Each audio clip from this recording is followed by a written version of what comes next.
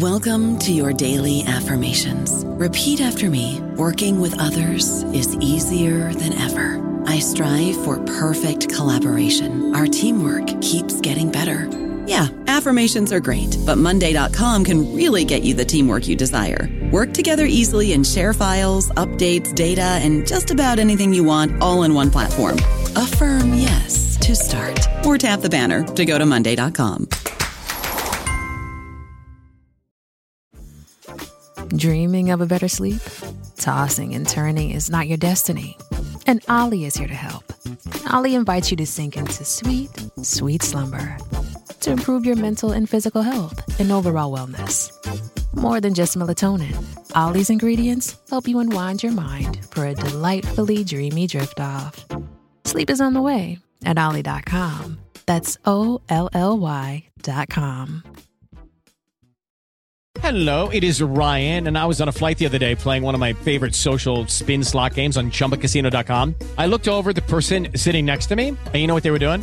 They were also playing Chumba Casino. Coincidence? I think not. Everybody's loving having fun with it. Chumba Casino is home to hundreds of casino-style games that you can play for free anytime, anywhere, even at 30,000 feet. So sign up now at ChumbaCasino.com to claim your free welcome bonus. That's ChumbaCasino.com and live the Chumba life. No purchase necessary. VGW. Void where prohibited by law. See terms and conditions. 18+. Welcome to the New Books Network.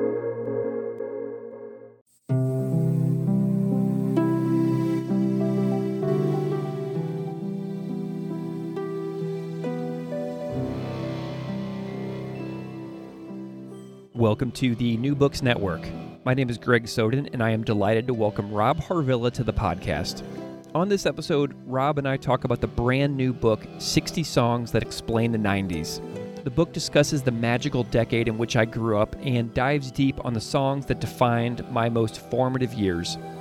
From the Cranberries, to Tool, to Metallica, to Hole, to Nirvana, to Soundgarden, to Fugazi, Shania Twain, and Weezer, this book and its complimentary podcast are a triumph in musical commentary, in my opinion. I've loved Rob's work for a long time now, and it was a real thrill to connect and have this conversation. Find Rob's book, 60 Songs That Explain the 90s, and the podcast of the same name wherever you get books and podcasts. Please enjoy this conversation with Rob Harvilla.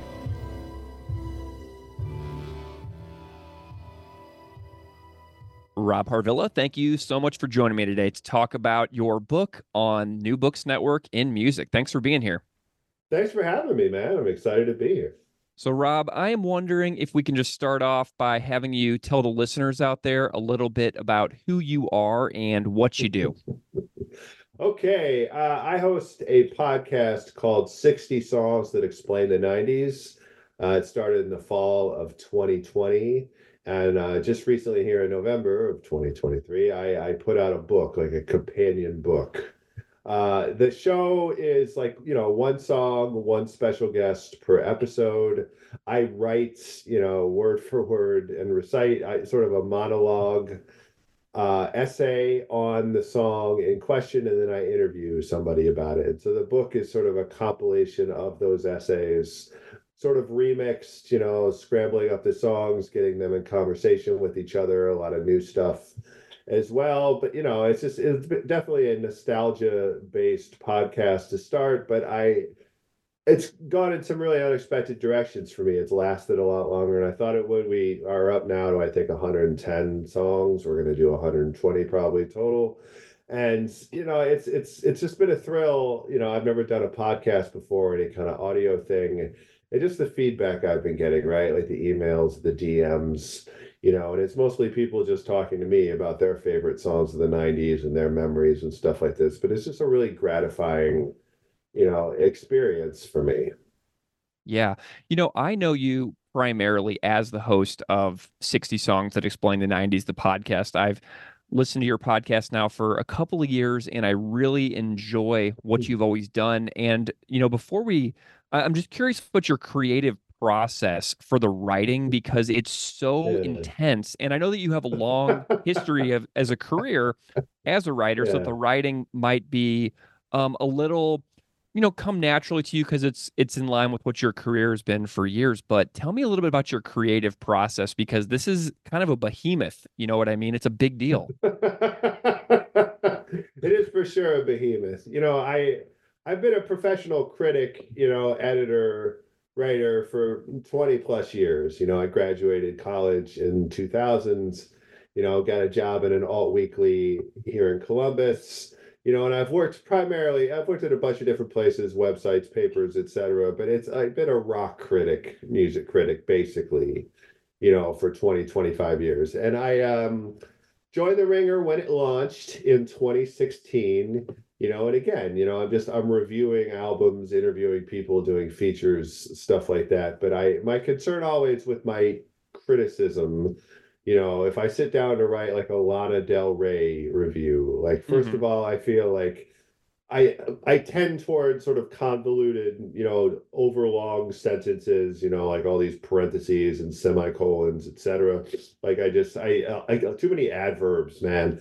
And the other thing that I worried about was that I think it was easy for me in rock criticism to fall into this trap of only writing for other rock critics, right? Like just assuming a lot of knowledge. And so I'd write 1,000 words about Lana Del Rey, but you would have to know every detail of Lana Del Rey's career up to that point. And there's all these in-jokes in sort of arcane, specialized rock critic language, and like my mother-in-law, who's really smart and really well read, would read what I wrote. She's like, I really liked what you wrote. I'm like, oh, thank you. And she's like, I didn't really understand any of it, but it was very well written. And so I think there were a lot of things that were immediately different to me about writing this show.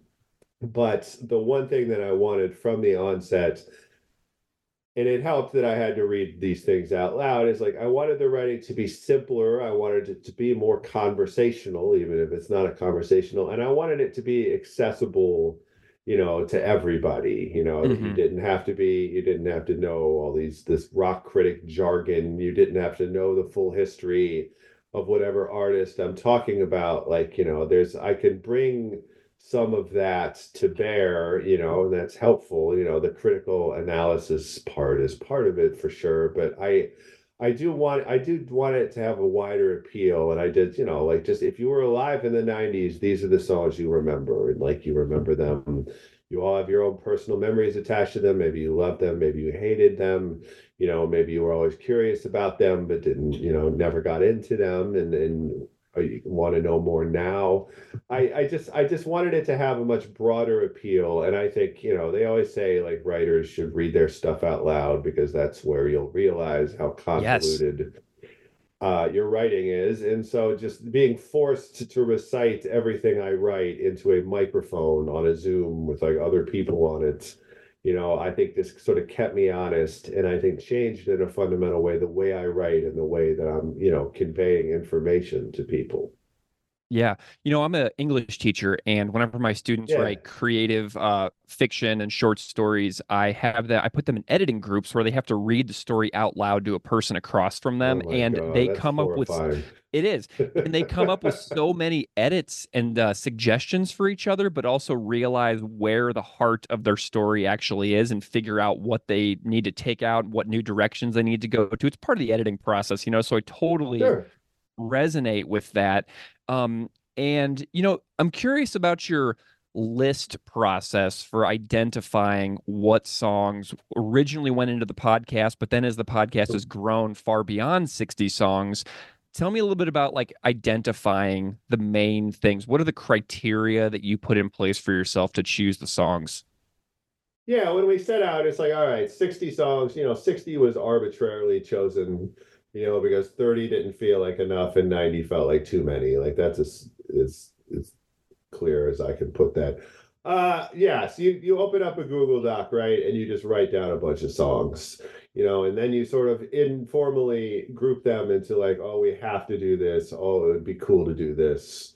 Oh, like nobody else cares about this song but me, but like this one is for me, right? And so the list of songs that you have to do is what, like the Notorious B.I.G., Tupac, Nirvana, of course. Like, you can make a list with like 15 or 20, like, how are you going to talk about the 90s and not talk about this song type situation? And then there's like a lower tier of like really, really big deals. Like you could probably get away with it, but like, and so you're just sort of ranking them informally just by in importance, and so as we got closer to 60, as we got closer to the end, the Google Doc kept growing, right? The list of songs that we could potentially do kept growing, and it was like, holy crap, like, I want to keep going, and they were nice enough to let us. And so, first of all, we had 30, so now it's 90.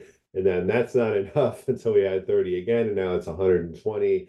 And as we do that, we do try, it's totally arbitrary week to week what song I do, right? These are not ranked in any order, by importance, it's not a ranked list where like the last episode is going to be the best song of the 90s or whatever. Like there's also, I'm just trying to mix it up between genre, between year within the 90s, just because, 1991 feels very different from 99, etc.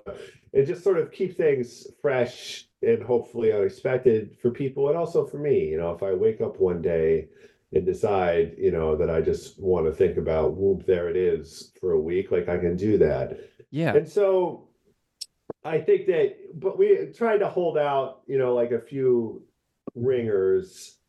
Like Nirvana always was looming, right? Like Smells Like Teen Spirit was always looming. And for a long time, I thought it would be the last episode of the show. Right. But then that got to feel like too expected. I think that's what people thought was going to happen. So, it's like, let's do something surprising and do it at like the start of a season. I don't really think it was like episode 91 or whatever. And so I still have this Google Doc. I was looking at it last night. I was stressing out over, I have 10 spots left, and I have all these songs I still want to do, and some are huge, massive hits. Some are more personal, more important to me, but I want to retain that balance like all the way to the end. Gotcha. Well, and you got to interview Courtney Love, which was pretty sweet for that Nirvana episode too. Holy moly, yeah, that was wild. That's, I think, pretty, objectively the most surreal thing that's ever happened to me. And she liked you. Career. Like, I think that she really enjoys your podcast, and she seemed to have a genuinely good time chatting with you. That episode was so cool for me as well as a listener. Well, thank you. Yeah, it was wild. I had done Hole, right? I had done Doll Parts earlier, and somebody had passed that episode along to her. And so she reached out, we started talking, and I not in a billion years would I ever been like, hey, you want to talk about Nirvana? Like, just that's the presumption of that, how personal that obviously is to her. She sort of brought it up at one point. I told her, I think, that I was thinking of doing the Nirvana episode soon. I figured I would give her a heads up, right? And she's like, and then she didn't really respond, but then a couple weeks later, she's like, hey, should I be the guest? And I was like, holy crap, of course, of course. And yeah, we talked for like 2 hours, and we talked is maybe not the way even to phrase it. Like, you just want to just let her rip, right? exactly. Like just the way that her mind works and the connections she makes and the tangents, right? Like I'm prone to tangents myself, as you may be aware, but like this is on another level. And it's awesome, just to see, the way she weaves, songs that she loved as a kid, and suddenly very personal, very painful stories in some cases, like just the way it's all connected in her head. You just have to follow along, and she will get there, even if it takes, an hour and a half. Like it was such a cool and unexpected experience. Yeah. Well, and I know that some of your scripts you've mentioned and written in some places, I think in the acknowledgments at the end of the book, where some of your scripts were 10,000 words. And so which is wild. I mean, it's like it's a full piece. And Yeah. but then in the book, you trim the songs that you have selected down into sections that you've broken into themes and then weave the story from band to band to band. So you can cover 8 or 10 songs in one chapter instead of one song on an episode. How did you identify the ones that kind of fit together as far as the storytelling goes within the chapters? Yeah, it's like the scripts. The first episode of the show was Alanis Morissette, and like that script was maybe 2,000 words. The first 10, I think there were only two 10,000 word episodes, and Nirvana was one, and the other one arbitrarily was Pantera. I have no Interesting. idea how that interesting is right. I mean, I can't claim, at least in high school or whatever, to have been a huge Pantera fan. I was coming to them pretty fresh. But something about the enthusiasm of that, I've managed to pull it back a little bit to now it's around eight, 8,500 a word, which is still way too much. But yeah, it's like when I set out to write a book, I have 500,000 words literally of source material. And it's like, this is going to be easy. But of course, like I got to compress that into an 80,000, 100,000 tops word book. And so the process started with me just rereading the scripts, finding the parts that I liked, and just sort of seeing how they fit together and how I can get these songs in conversation with each other. So there was a chapter, what did I call it? I've got the book right here. The chapter, about like artists whose music feels like other universes, like just different universes. And you're like a tourist, listening to Outkast, listening to Missy Elliott, listening to the Wu-Tang Clan, listening to Mobb Deep, or listening to Bjork, right? And how it feels like they just sketch out an entirely new universe for you, but you sort of, with the Wu-Tang Clan, right? Like it's a matter of being respectful of like these people come from somewhere like really concrete, and the fact that I have no experience with where they come from, I sort of want to be respectful about what I know and what I don't know, when it comes to this sort of thing. And like also in that chapter is the Pulp song Common People, which is one of, my favorite songs. And that song is about, like a rich lady, slumming it with poor people, like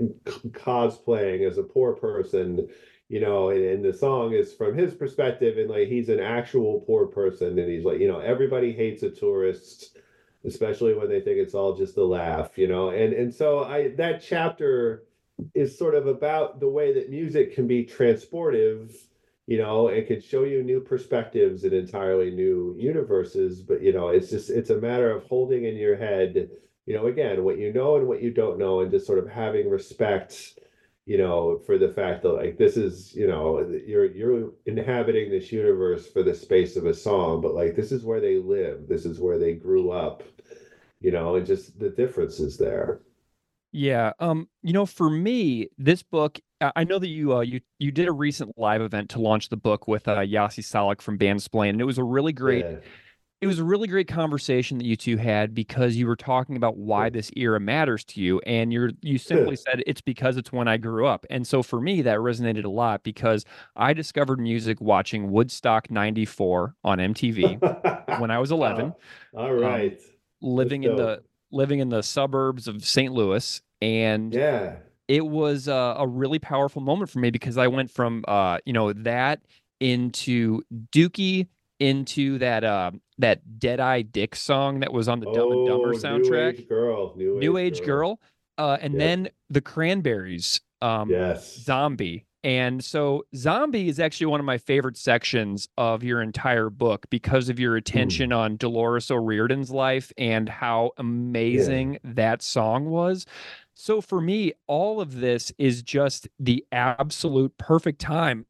So I think if people are 40 or 37 to like 45, it's just such a perfect book because the ones that resonated so much with me were Metallica, Pantera, Real Big Fish, Fugazi, Green Day, Cranberries, Soundgarden, Rage, Weezer, Tool, Sunny Day Real Estate, and Blink-182.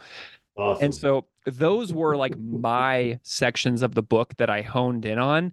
And I was just curious, like what your thoughts are on like those particular sections and like what you feel like that says about me as someone who like discovers music at Woodstock '94 and then like fits so perfectly within the demographics of this book. Like what what thought does that bring to mind for you? Sure. You had like the pay-per-view. How did you watch Woodstock 1994? It was on MTV. Really? I watched just on normal sections. MTV. Okay. Yep, All right. I watched sections of it. I vividly remember watching Metallica play Enter Sandman and thinking that Kirk Hammett was like the coolest looking person I've ever seen in my entire life. And it was just it's just burned into my brain, That's rad. That's so cool. I thought that was like a super pricey pay-per-view. Maybe I'm thinking of Woodstock 99 It wasn't was like like a that. full broadcast as far as I Right. remember. It was just, Okay. selected tracks, I Sure. think, but it was so Yeah. amazing for me. Yeah, but to your question, like what I have realized over the course of doing this is the reason the 90s are so important to me is I was a teenager in the 90s. I went to high school, I went to college, and I do believe with all my heart that like the music you loved when you were a teenager is the music you'll love most in your life. Hmm. And so that's held true for me. I have the same kind of stories, about hearing Longview. Somebody's got a copy of Dookie, and he's driving me around and I hear Longview for the first time, and then like it seems like a few months later, I'm at the Blossom Music Center, in the Cleveland area, it's outdoor amphitheater at a $5 Green Day show, and there's like a grass fight, and it's like this idyllic teenage memory, and like anybody who was a teenager in that area at that time, like seems like they were at that show and they remember that show. Like that was our personal Woodstock 94, and I was an alt rock kid. And so it totally resonates with me, what you're saying. Like that list of bands was my list of bands, right? You add like Pearl Jam, Nine Inch Nails, Smashing Pumpkins, Yeah. I Pavement eventually, weirdly. And so yeah, it's just the feedback that I get, the messages that I receive, overwhelmingly it is people about my age. I'm 45, so like you said, late 30s, early mid 40s, that's the sweet spot for a thing like this, because even something, like even music that you didn't think that you liked at the time, like I didn't necessarily listen to like the Spice Girls by Hmm. choice, at that time, but I heard that song a billion times because it was on in the my college dining hall, Yeah. right? As I'm eating my swirl ice cream cone or whatever, and so I have all these memories associated with the Spice Girls, even if I think I don't, like I tried not to overdo the nostalgic aspect of this, but it's undeniable sort of as a foundation, that some of my most vivid memories from this time are also the most mundane. It's just me driving around with my friends, listening to Pretty Hate Machine, Yep. or the Dave Matthews Band or whatever. And it just the way that music for me, and I think for a lot of other people, can make mundane circumstances feel spectacular. Yeah. It's You're just such a magical thing. Yeah, your description of you being in the car listening to Dave Matthews crash into me was a really wonderful part of the book because it's just the Oh, thanks. power of what these moments can do in the Yeah. lives of a group of friends and how everybody's kind of like, oh, maybe somebody is like gonna have a little cry right now. You know what I mean? It's really powerful. But Right. something else that really stands out to me is how present so much of this music still is. Like in the last year, I have seen Mm. Metallica and Pantera live together. I've seen Blink Yeah. 182 live. I saw Sunny Day Real Estate live a couple months ago for the first Ooh, time I'm ever. jealous. Well, good, And good. so much of this is still so relevant, and these shows are selling out. You know what I mean? Like people the Right. from like our little demographic, I feel like are still going to shows and introducing it now to their kids, and it's like living on. It's not fading away. No, it's in some ways it's cyclical, right? Like, the 90s, I don't like to think like this, but like I try to remember being a teenager in the 90s and how far away like the 60s and 70s felt to me Yeah. then. There's that Mike Watt song against the 70s, that Eddie Vedder sings, and it's like warning against 70s nostalgia. Kids from the day should defend themselves against the 70s. To realize that like the 90s are like that now. The 90s are Mhm. older now than the 70s were then, obviously, and Yep. it doesn't feel like that, but it is that way. But I do think if I try and separate, again, that I was a teenager and that's all that matters of it, I do think that the 90s does hang together as a cultural force, as a musical force in a different way. The 2000s don't feel quite as distinct to me. The 2010s don't, and Yeah. I aesthetically, as you say, like there's the Dave Matthews Band is still touring, and in some cases it's a nostalgia thing, right? Like Hootie and the Blowfish we'll have a festival in Mexico, with like the Gin Blossoms, Fastball, and 5 to 10 other, bands you remember, like Dead Eye Dick's probably touring somewhere, right? In Probably. some cases, it's just, the 90s bands that are still around become like now they play 90s music, right? Like the genre, the distance between like a Soundgarden and a Bush and an REM, are collapsing. And it's like, oh, those are all bands from the 90s. That's awesome. Like I've seen tons of festivals like that where I see like The Offspring and Live and Bush, play within a half hour of each other. And like it wouldn't have made sense to me at the time because those were different bands in the 90s, with what I felt were anywhere were different audiences and different vibes. But the farther we get from the 90s, the more, all the bands that are still around from the 90s become just 90s music. And it Yeah. is still totally prevalent. You hear it, in music that's being made today. Like people talk about Olivia Rodrigo, of course, like the pop punk of it all. That's a very 90s and early 2000s sort of vibe. The 90s does feel present, to a larger degree than I ever thought would be possible, 30 years out. I don't know about you, but I'm very busy and I don't have a lot of time to cook. That's why I subscribe to Factor. Eating better is easy with Factor's delicious, ready-to-eat meals. Every fresh, never frozen meal is chef-crafted, dietitian approved, and ready to go in just 2 minutes. You'll have over 35 different options to choose from every week, including Calorie Smart, Protein Plus, and Keto. These are 2-minute meals. Factor meals are ready to eat and heat, so there's no prepping, cooking, or cleanup needed. They're flexible for your schedule. Get as much or as little as you need by choosing your meals every week. Factor's the perfect solution if you're looking for fast, premium options with no cooking required. Sign up and save. We've done the math, and this is important. Factor is less expensive than takeout, and every meal is dietitian approved to be nutritious and delicious. Head to factormeals.com/NBN50 and use code NBN50 to get 50% off. That's code NBN50 at factormeals.com/NBN50 to get 50% off. Amazing. Okay, so something came up in the book that had me just cackling with glee, and that is the presence of your citation of the book In Defense of Ska by my friend Aaron Carnes. Yeah. And I want to give you the moment to, wax about ska momentarily, because I was so happy that Aaron's book was cited in your book and made me just totally joyful. It's a great book, and I'm that's cool. That's cool. You guys are friends. I mean, my credentials here, and I never get tired of telling anybody this, is that I was in a ska band my Yes. freshman year of college called Scantily Plaid. Nice. Scantily with a K, like Sky. It's a great name. It wasn't my name. I played bass in a ska band, out of my freshman year dorm. And we played like 3-4 shows total. Like we were quite frankly not very good. We did not last. We broke up, and then everyone else in the band reformed without me as an emo band. And I was like, well, that sucks. Ska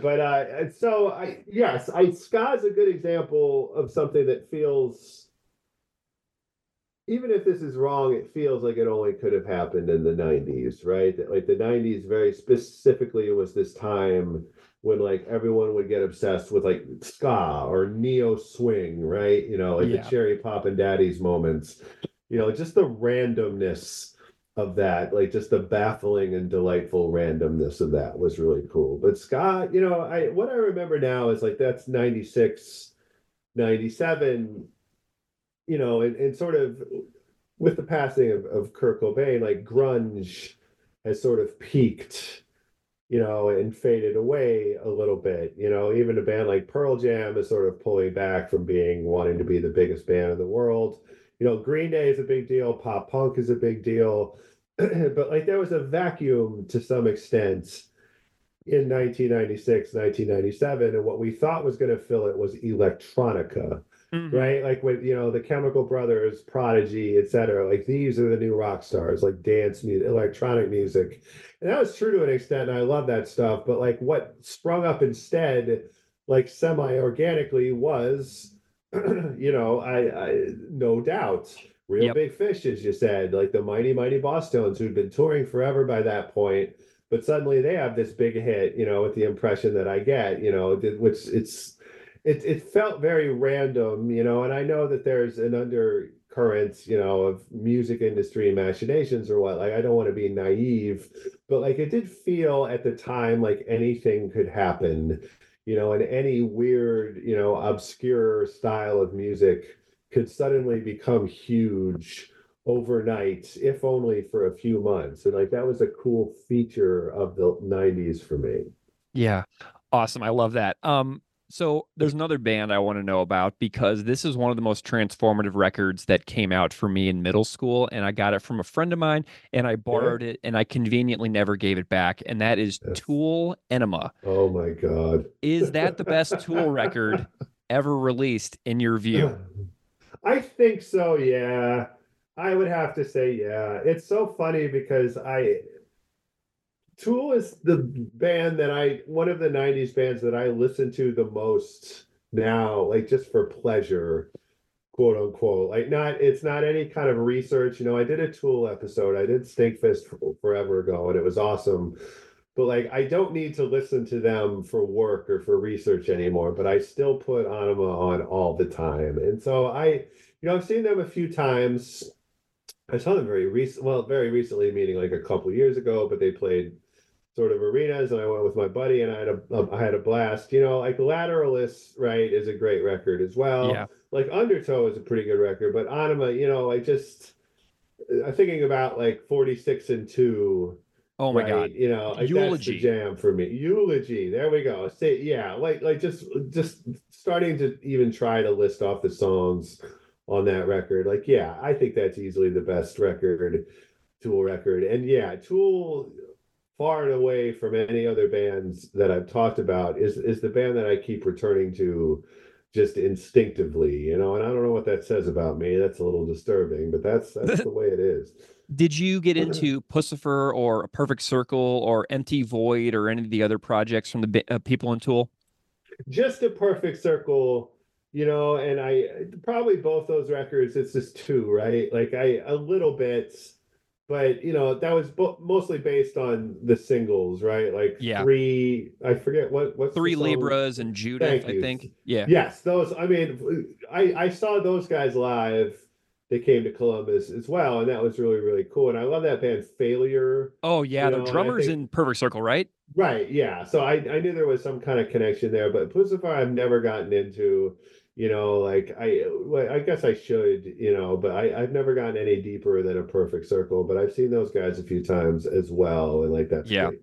The thing that I got into about Perfect Circle the most was that Josh Freese from the Vandals was their drummer That's for a right. long time, and I Yeah, was like a yeah. huge Vandals fan. Like I went to see the Police one time with Sting when Josh Freese was playing with Sting Wow. as his drummer, and I wore a Vandals Live Fast Diarrhea t-shirt, and I was standing against the barricade, and Josh Freese actually saw me, and it was like he just started laughing because there's this guy in a Vandals t-shirt with Nitro That's Records and rad. like lime green across the back of the shirt, standing against the barricade at a Sting show, and it was a really good moment where I was very proud of myself for going and supporting one of my favorite musicians in one of his other projects that happened to just be a way, way, way more famous singer. I do. Did he ever play with Guns N' Roses? Yeah, he did. He played with Yeah, Guns N' okay. Roses, Devo, the Vandals, Perfect Circle, Nine Right. Inch Nails. Now he's in the That's Foo right. Fighters, of course. That guy was in Oh, everything.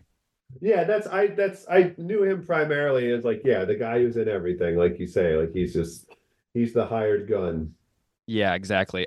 Tell me a little bit about your collaboration and collegiality and friendship with Yasi Salek because I love her podcast Bandsplain too. Yeah, me too. I mean, we started at the same time, or roughly the same time, Bandsplain and 60 Songs. We were both part of this initiative within Spotify called Music and Talk. The idea being that like a podcast would have songs embedded in it, like full songs. And so you talk for a while. It's like, now we're going to listen to a song, and then you play the song. And the way it worked for me is the song came at the end. Like it was sort of like cheating. But what drew me to her show, immediately was the fact that like the first episode is Steely Dan, right? And so she's Mhm. talking to a guy, and a guy's trying to talk her into liking Steely Dan. But then like they can stop and play Reeling in the Years in full, and then talk about like what he likes about it. Like I really dug that format, and I really dug just how knowledgeable and how funny, and how collegial Yasi is, and Yeah. the fact that you can just sit and listen to her and her guest talk about, PJ Harvey for 8 hours. Yep. These are just the deepest possible dives.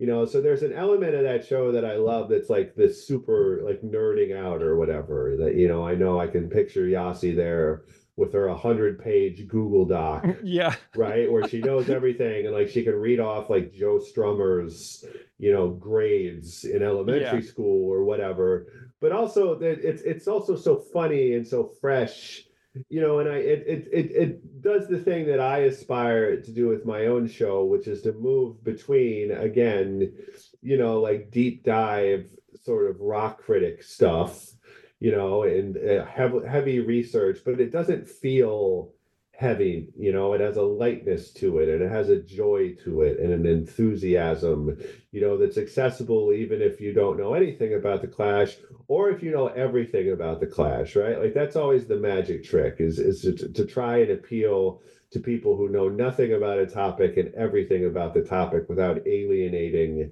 either side. And what's so cool to me about that show is that it's fulfilling whether you know nothing about somebody or everything. My favorite non Rob Harvilla Bandsplain episode is the Weezer one with Barry from Joyce Manor. I thought that episode was absolutely uh amazing. and that's a rad. I love Joyce Manor so much too. So yeah, you're absolutely right. That's awesome. Rob, how are you consuming music these days? More than ever, less than ever? Like, what's your listening habits? Because I find myself in this weird place at 40 where I'm listening to less music than ever, like on a record, but I'm seeing more live shows than ever. Like, I'm getting all of my music live these days, it feels like, and I'm wondering if your listening habits have adjusted over the years. That's wild. I'm jealous of you, honestly. I'm here in Ohio. I got three kids, including a 3-year-old.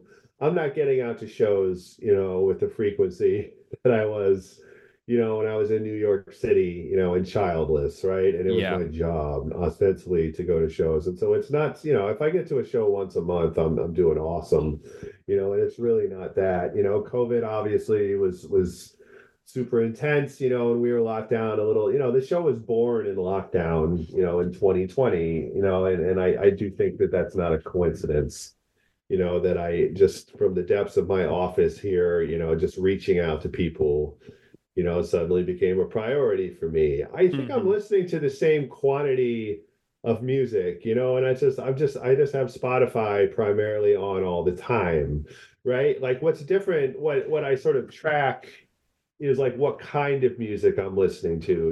Like before, I was listening to primarily new music, and it would be my job, when Taylor Swift's Midnights comes out, at 12:01 a.m., Thursday into Friday, like it'd be my job to sit there and listen to it 5 times immediately and then write 1,000 words on my initial impressions or whatever, right? Like the Yeah. difference now is that I'm listening to music primarily that's from 30 years ago, that's from my childhood, and sometimes I'm coming to something fresh, but sometimes it's something that I've listened to a billion times and I'm trying to find new things in it.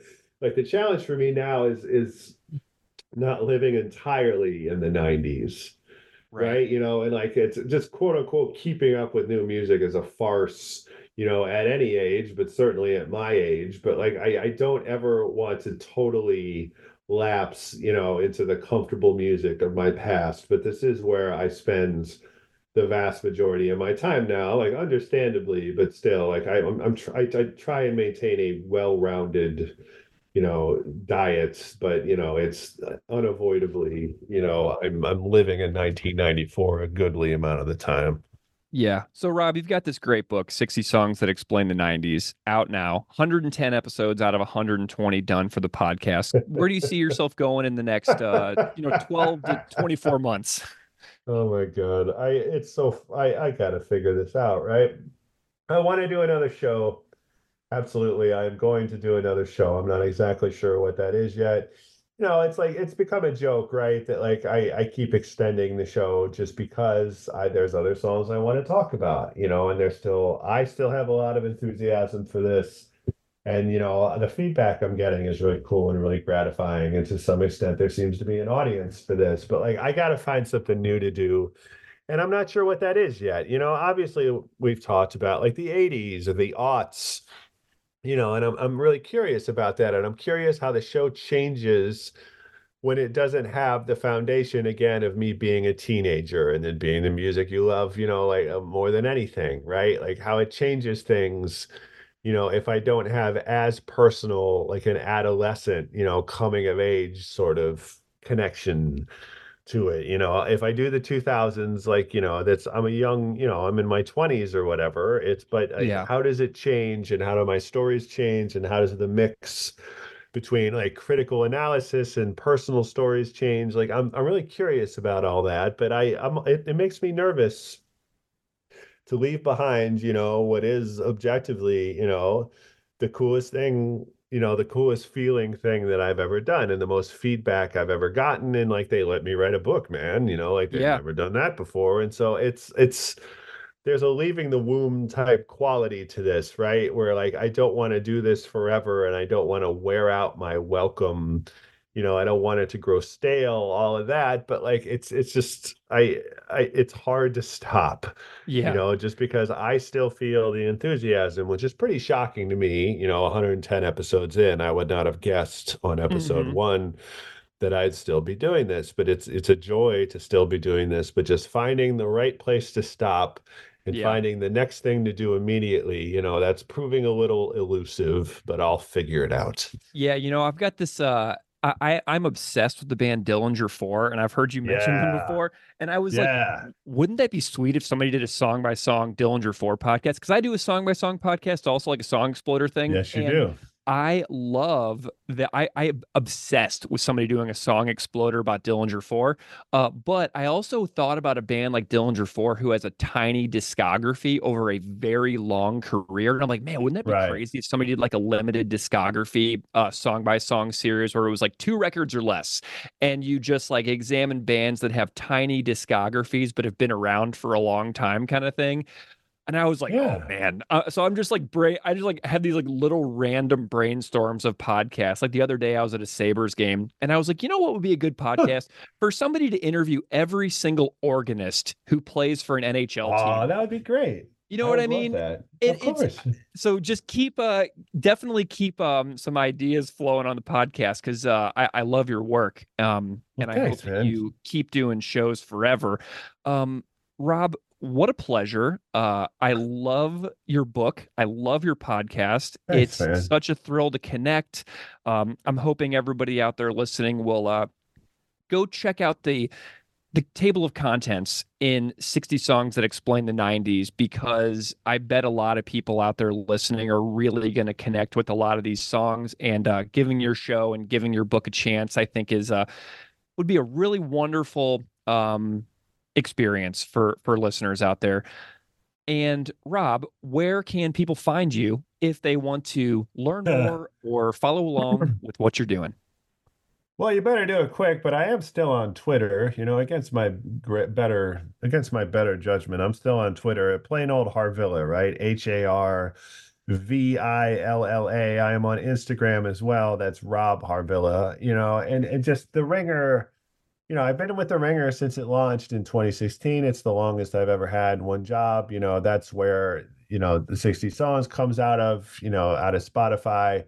But yeah, you can find me there. And thank you so much, man. This has been awesome, and it's really kind of you to say. And I'm jealous of all the shows that you're getting to go to. We got to Yeah. talk now, real quick, about Eureka, Missouri, though. Oh, Right? dude, we gotta. So we're gonna just so if anybody out there doesn't want to hear about us talk about our youth, you can leave the interview now. But You can leave Rob, now. dude, this is gonna blow your mind. I was reading your book last night, and it was like you're writing about Eureka, Missouri, and Sacred Heart going to school. And I grew up in Fenton across the Merrimack River from Yep. Sacred Heart Parish. And I went to church at that parish until I was like 10 or 11. I got confirmed at that parish. I went to the Monday night religious education program there. And I just got to know your backstory with the suburbs of St. Louis, because that legitimately blew my mind. pretty wild, dude. I was born in Cleveland, but my parents moved to Eureka. I was like 3 or 4, Hmm. so this would have been 1981, 1982, and like I don't have my firm memories start in like 84, 85, right? But I went to Sacred Hearts Elementary School, from first through fifth grade. I Yeah. left, we moved back to Cleveland, the Cleveland area, middle of fifth grade. But man, it's like growing like what I remember are like collecting baseball cards, watching MTV, Yep. playing soccer. Fenton kicked our asses in soccer all the Amazing. time. It's amazing. But I remember Fenton so vividly, and I don't remember the highway that you take to get to St. Louis proper. Like we'd only go there for like Cardinals games or like Yeah. Blues games or stuff, right? But there's like a water park, The Wet right? Willies. That's correct. Wet Willie's, right on the highway. And I don't know if I ever actually went to Wet Willie's, but I drove past it so many times. But like it's in my memory, and this is a very naive sort of rose-colored, it's like a John Cougar Mellencamp song to me. Oh yeah. Right. Yeah, like just the burbs, the suburbs of St. Louis, and just listening to Jack Buck on the radio, call Cardinals games, and like all the tops, and I've talked about this at some point on the show, like just the tops baseball cards, Donruss Fleer from like 1985 to 89, that was the sweet spot of collecting baseball cards. But like that's like my Wonder Years-esque, like rosy, childhood memories Yeah. are all from Eureka. And it's so wild to talk to somebody, who was there also. How old are you? Okay, I'm 40. So I was Okay, you're a born, little younger. yeah, I was born in High Ridge, Missouri, Okay. and which is another suburb of St. Louis. But then my parents moved to Fenton in 2000 or in 1983 when they bought it was a brand new development. It was the sticks out there when you were living in Valley Park and Eureka. It Oh was the yeah. sticks. It And was, yeah. it was unincorporated St. Louis County was where my parents' new house was. But yeah, 44 is the highway that you're talking about, I-44 that Okay, runs thank you.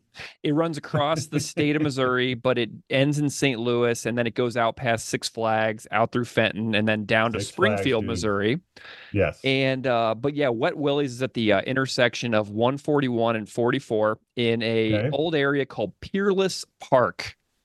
Peerless Park sounds That's what familiar. that's what that little area where the McDonald's and the Burger King and the Wet Willie's was. It was just this tiny little zone called Sure. Peerless Park. But if you went there now, you would 100% not recognize it. The bluff that Wet Willie's was up on top of is still there, but Wet Willie's was torn down a long time ago. Well, that's too bad, but probably But for the best. Yeah. it was yeah, but I it's so funny when it said Sacred Heart in Eureka, Missouri, because that is Yeah. my entire life as well growing up. And the fact that you came from there and I came from there, and now here I am reading your book, and then it says that, it just completely like just shattered my reality last night Yeah, while I was man. reading That's it. that's lovely. I do not run into many people with any other than Six Flags, right? The fact that Six Flags was there, I think, distinguishes Eureka for people, but like people, not as you say, not a big, not a booming place necessarily, but Well, it's where I grew up and I loved it. and another little tidbit about that area. There's a park right at the corner of 44 and 141, also right by Sacred Heart, called Booter Park. And in 1998, Warped Tour, for some reason, was held What? in Valley Park, Eureka, Fenton, at that park right at the corner by your old parish. And so I saw Rancid, No Effects, Frenzal Rom, MXPX, No Use for a Name, all in God, that park right next to Sacred Heart Parish that you went to elementary school in. that is phenomenal. I am having, yeah, that's tripping me out to even picture like no effects Yep. being on the same plane of existence as my childhood Catholic Yeah. elementary school. That's a lot for me to process, quite Yeah. frankly, but I'm sorry I missed that. If you go Jesus. on, go to Maps, go to Google Maps or something, and just type in Booter Park in Valley Park or Fenton or Eureka. I'm not sure exactly. I'm doing that right now. Buder. Buder. See, I was doing the double O, so that makes a lot of sense. Yeah, Boone Park, Missouri. Here we go. Yep. Yeah, man. That park. Okay, so if you zoom out a little bit and you go right across the river to where it says Valley Park, and you go up, there should be a cross right north of where it says Valley Park. That is where the Sacred Heart parish is. So it's literally right across the Merrimack River is where Warped Tour was held from the church that you went to school at when you were a kid. That is wild as heck. Oh, there's a sushi place in Eureka now. I don't know if I would necessarily do that, but I assure you that there is gentrification going on in that I'm sure. area. Right. Yeah, that's very funny. But yeah, it's Schnucks. Just the name Schnucks. I know. Is a trigger for me. The grocery store, man. What a weird name for a grocery store. But it's like, yeah. And this is right where Times Beach is, right? Like, which is the famous sort of, abandoned super funds, ecological disaster. Like, there was a lot going on. Oh, dude. And down there in Times Beach, it just basically turned into, it was reclaimed totally by nature. So you drive past there and it was like still abandoned, but there's just deer everywhere, and it just turned into like a nature zone where everybody got where all the animals just kind of took over. So good luck to those deer. Yeah. I know. The water. Well, I'm glad we got to chat about Fenton and Eureka. Yeah, man, that's wild. What a trippy experience. Well, Rob Harvilla, thank you so much for doing this with me. What a pleasure. Congrats on the book. Congrats on the triumph of the podcast. It's such a thrill, man. Thanks so much for having me, dude. This has been awesome. I really appreciate it.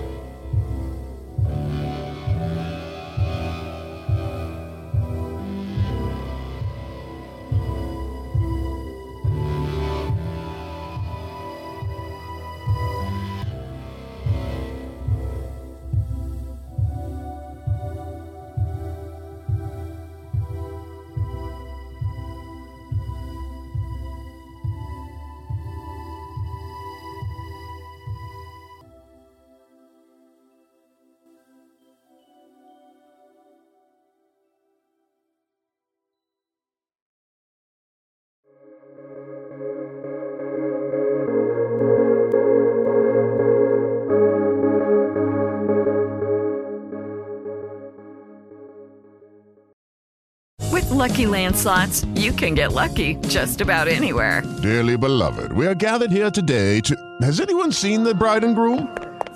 Sorry, we're here. We were getting lucky in the limo and we lost track of time. No, Lucky Land Casino, with cash prizes that add up quicker than a guest registry. In that case, I pronounce you lucky. Play for free at LuckyLandSlots.com. Daily bonuses are waiting. No purchase necessary. Void where prohibited by law. 18+. Terms and conditions apply. See website for details.